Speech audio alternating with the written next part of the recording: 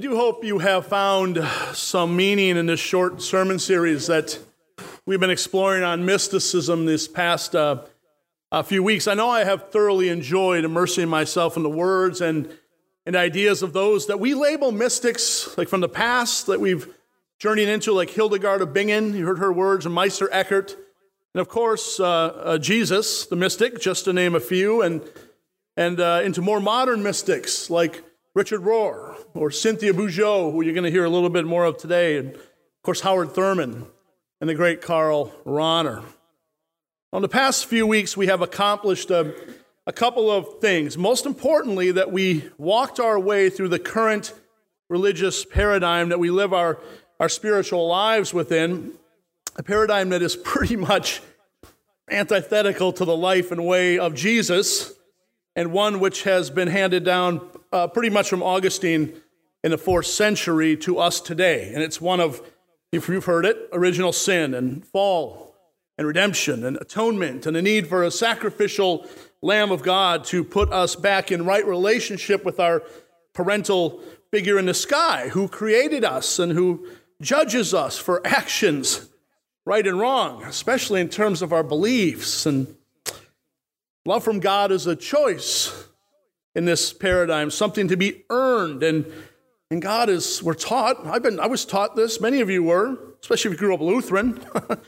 God is something to be someone to be feared and to be placated. And so we explored how this tradition has come down to us today, passed on for most of us from generation to generation through our family religious traditions, and how so many of us still to this day, even when we try to escape it, have the old tape of orthodoxy quietly playing in our minds that, well, we're sinners in need of saving grace that Jesus Christ has merited for us if we just believe right, live the dogma and the orthodoxy, say the creeds in the right way. Then, only then, will we be rewarded when it's all over. Or Pavlovian, isn't it? Last week, then, we talked about this way of expressing our spiritual lives is just not viable anymore. It's not. I shared with you the evidence, the statistics that about the 6,000 to 10,000 churches that are closing each and every year according to so many statistics. I took you on a journey of churches that are being repurposed, turned into homes and galleries and laser tag and playground facilities, and so much more. I shared with you the story of Heaven's Door Distillery. Remember that? Owned by Bob Dylan, that will open this year. They used to be Elm Street Methodist Church for over 100 years before it closed its doors due to a dwindling membership, like so many others. And I told you about Church Brew Works, which used to be St. John the Baptist Catholic Church in Pittsburgh, and how in the very place up on the altar where bread and wine was transformed for all those years into the body and blood of Christ, grains and hops are now being transformed into IPAs and brown ales, as the church was repurposed into a brew pub. Not making that up. My point being that the evidence is right there if we'll only accept it. Churches are closing. Churches are closing in massive numbers across the spectrum. Christianity is going extinct right under our noses. The old paradigm and the God in the sky, the fantasy God in the sky, is ceasing to fire the modern mind with awe and wonder. And we're a generation, don't take this lightly, we're a generation away from saying goodbye to the whole enterprise. It's kind of sad, isn't it? And of course, the glue that has held all of this together for us in this sermon series on mysticism is the Jesuit theologian Karl Rahner's famous prediction, a line he wrote in 1981 after beginning to survey, like we are doing, the reality of the death of the very thing he loved, the church. He saw it coming. And so he penned that famous line, the Christian of the future will be a mystic, or he or she will not exist at all. Christian of the future will be a mystic, or he or she will not exist at all. Remember what that Rahner scholar Harvey Egan said in summing up what Rahner meant by that. He said, Rahner holds the position that everyone, even the agnostic and the atheist, who lives moderately, selflessly, honestly, courageously, and in service to others, lives what he calls the mysticism of everyday life, that the most profound form of mysticism of everyday life is unreserved love for another. Mysticism, again, so I'm trying to hammer home here in this series, is not a personal, escape the world kind of mentality. It's not some new agey, flaky, flighty kind of thing. So many think it is. It is rather a profound experience of this thing that we name God, and a profound and moving experience of connection to the other. In mysticism, these two things are intimately connected and cannot be separated. Thus, at the heart of the mystic way, the mystic path, is the interconnection of all things. And surely then, at the heart of the mystic way, we find the fullness of what we call the Jesus way, and this thing that he kept calling the kingdom of God. Remember what Thomas wrote, our first scripture text, when we started this series? Thomas wrote that Jesus said, if those who lead you say to you, see, the kingdom is up in the sky, well, then the birds of the sky will precede you. If they say to you, it's in the sea, then the fish will precede you. Rather, the kingdom is inside of you, and it is outside of you. When you come to know yourselves, then you will become known, and you will realize that it is you who are the children of the living God. The kingdom of God is inside of you, and it's outside of you. When we realize that, Jesus tells us the fullness of the God experience is opened up to us, and life can never, ever be the same. Welcome to the mystic path. Now, one question has been lurking in my mind as I've been working on this short sermon series that seemed pertinent to explore with you. That question is, what do we mean when we say God? Just a little tiny question. And maybe more importantly, can we really explore the nature of the mystic way of life using this name, this word that is so loaded with the old paradigm grime from the past? I wonder how many of you, when you hear God, that name, that word, God invoked, imagine what we've been taught, the image of an old man in the sky, right? White and bearded, of course, thanks to so much of Western European art. God's like an Italian grandfather in the sky. I was an art history major. I know these things. We've been taught to think about God as Father. And our greatest collective prayer begins, Our Father, who art in heaven. And as far as I know, my father is still here. He lives in Minnesota. I was just arguing politics with him last night, as a matter of fact. So what do you mean my father's in heaven? No, he's not. I have a feeling this comes up for many of you as well.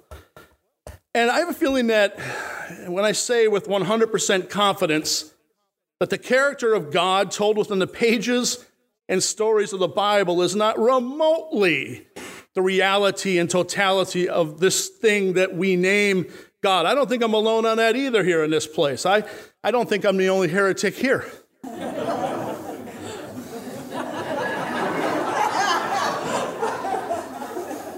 Any other heretics here?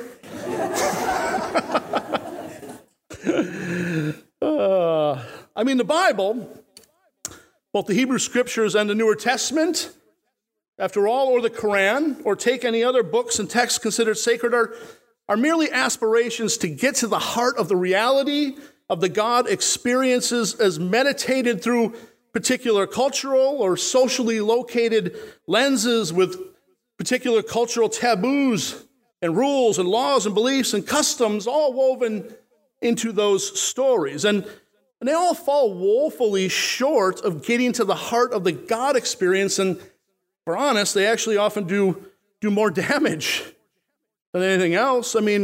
Take how women are treated, for example. Or how for so long it has been seen as wrong and sinful to be LGBTQ. God never said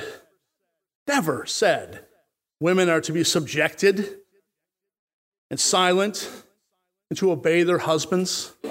God never said that. And God never said it was wrong to be LGBTQ. People, in particular, ancient cultures said that. And somehow now we've been led to believe that those are some kind of universal God mandate. But that's not God. It's just not God. It's people.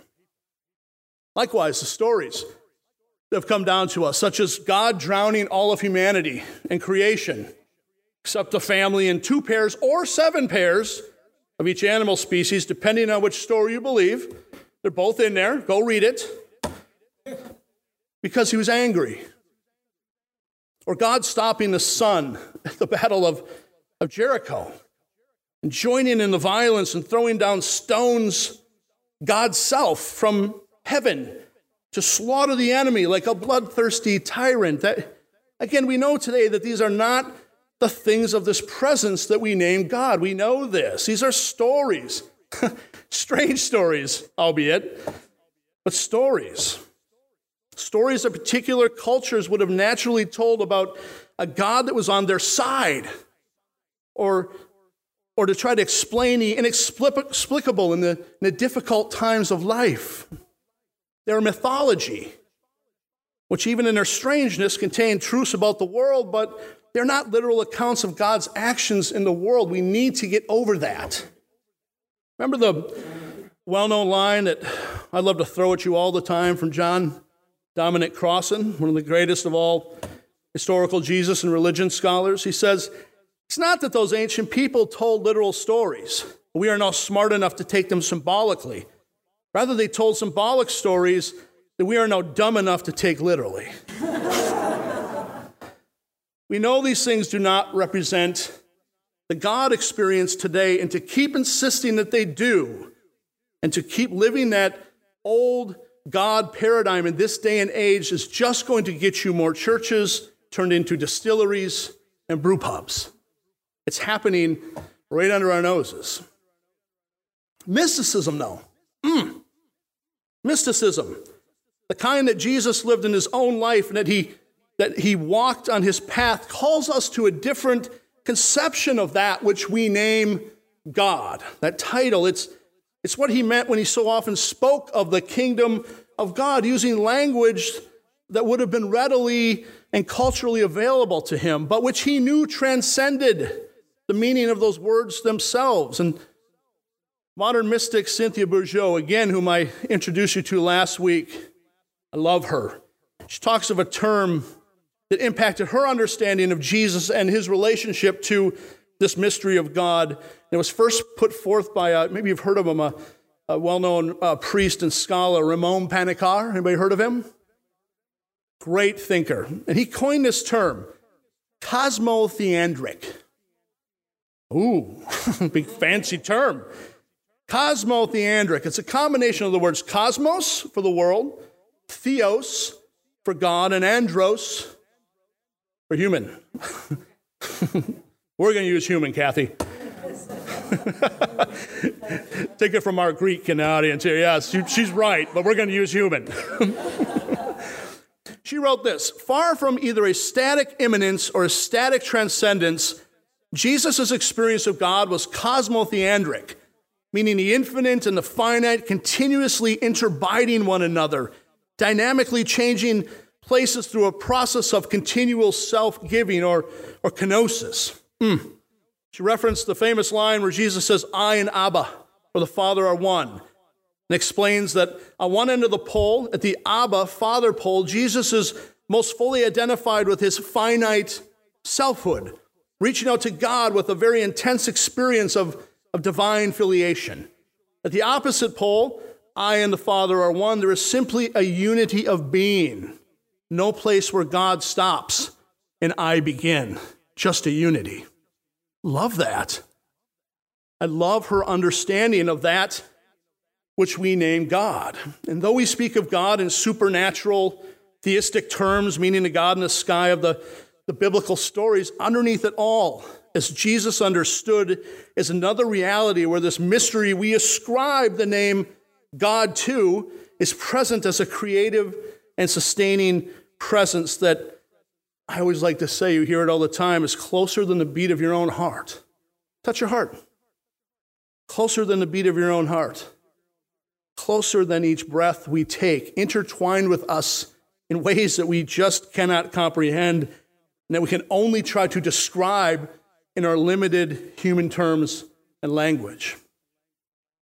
Cynthia said after discovering this cosmo-theandric way of thinking of Panikkars that, quote, his words knocked my socks off, for it felt so in tune with the heartbeat of the 21st century, the dynamic, evolving, interabiding world we are coming to find affirmed far more in science these days than in theology, which is still so stuck in defending an ancient and long since superfluous abyss between form and formless. That is mysticism summed up really, really well.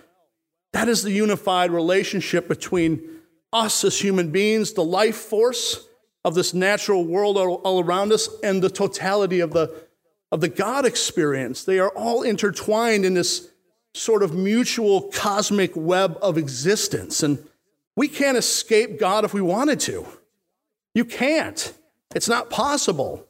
The creative presence is always and already a part of us and everyone else from the moment we're a tiny cell to the moment we die and meld ever deeper into that mystery. It's a beautiful thing. That's mysticism. Think of the world. If we lived this kind of cosmotheandric perspective like Jesus did, think how we would regard our planet and our natural world with so much more reverence as a part of our religious tradition. Think how we would no longer see disunity and division among our global sisters and brothers. Think of how this would lead to a flourishing of justice and love and peace in our world if we can only shed the dualities that our old paradigm religion instills in us, worthy and unworthy, saved and damned, believer, non-believer, saint and sinner, or in our dualistic secular lives, Democrat and Republican, right? Immigrant or citizen, liberal or conservative, gay or so-called straight. We could go on with these dualisms all day long, but just think of the world that kind of unified mystical vision would give us. It's a beautiful vision of togetherness, love, and harmony. It is the kingdom of God, as Jesus told us. We're just missing it. It's right there. Speaking of dualism and God, which is really the heart of the problem that keeps the mystical mind from truly flourishing in our tradition, I want to share what Joseph Campbell. Ever heard of Joseph Campbell? Famed expert of mythology and a true mystic. This guy's a full-blown mystic in the fullest sense. He said of this, he said, because maybe he can help us have a kind of a clearer conception of what we mean when we say God, because let's be honest, it's a difficult word to replace, right?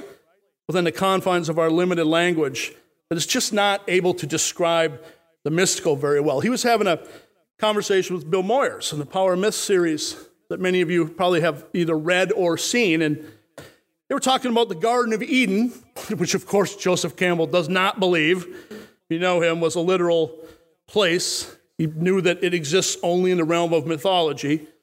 And Moyers asks, is the story of the Garden of Eden trying to tell us that prior to what happened in this garden to destroy us, there was a unity of life?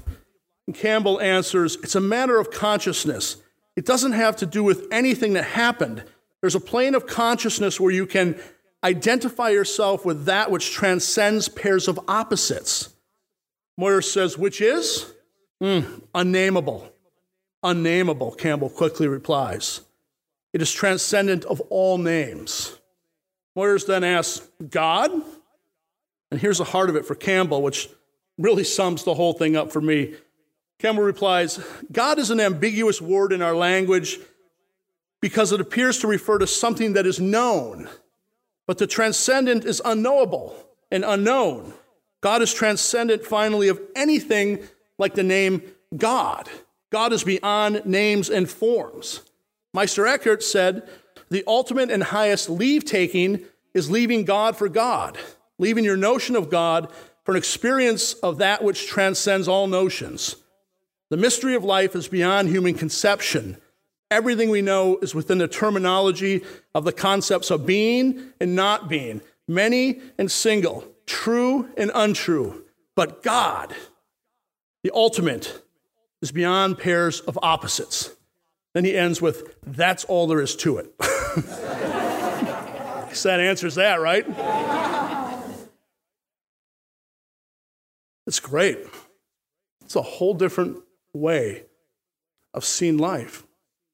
I'll continue to say, God, you're going to hear it from me, knowing full well that when I do, I'm speaking of a presence that transcends all names and all personifications, all sexes, all genders. In the words of the great Marcus Borg, God, who admits, I use God all the time and I'll keep on using it. That's what he said. Because he knows what he means. Problem is we got to tell others what we mean. He says, God is a name we use for the non-material, stupendous, wondrous more. That includes the universe, even as God transcends the universe. This is God as the encompassing spirit, the one in whom we live and move and have our being, the one who is all around us and within us. God is the one in whom the universe is, even as God is more than the universe. The mystery who is beyond all names, even as we name the sacred mystery in our own various ways. End quote. The heart of the mystical way, or everyday mysticism, is in recognizing exactly that and then letting that guide the path of your own life so it is aligned with that all-encompassing and all-connecting reality. If we can live as though we are each an incarnation of God, which is the heart of the mystical way, then everything will change in seismic ways, my friends. I want to close this sermon series with the words of Bujold again. She really is she's so funny. Total mystical humor, funny person. I love her. She said this about the words for the future, which is what we're looking to. And I think this might resonate with many of you. They're scared of letting go. She said, I know that the direction of and rate of acceleration nowadays leaves a lot of us boomers, and she really used that, boomers, who are still invested in the orderly transmission of institutional Christianity quaking in our boots. Let me read that again. I know that the direction of and rate of acceleration nowadays leaves a lot of us boomers who are still invested in the orderly transmission of institutional Christianity quaking in our boots. But you see, the light at the end of the tunnel in all of this is that Jesus was there already 2,000 years ago. And as we open our mystical eye of the heart and see, what we see is a Christianity which has essentially been waiting in the wings for 2 millennia for the time to arrive when it can finally become consistent in its own cosmotheandric calling. As you, Father, are in me, and I am in you, may they also be in us, I in them, and you and me, that they may be completely one. That time is now, she says, and we get to be the midwives. What could be more exciting? My friends, if you remember anything from this sermon series,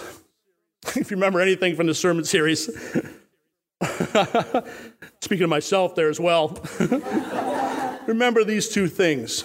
You are a mystic. Every single one of you. Remember that. And second, remember that you are an incarnation of God in the world. You're not taught to think of yourself that way, but you are. Every single one of you is an incarnation of God in the world. You don't need to believe that at all. You just need to live it and experience it and stand changed and awed by it in all that you do and are. The rest will all fall into place. So let's preach that message to the world, because that's a message that the world desperately needs. Happy mysticism, my friends. Amen.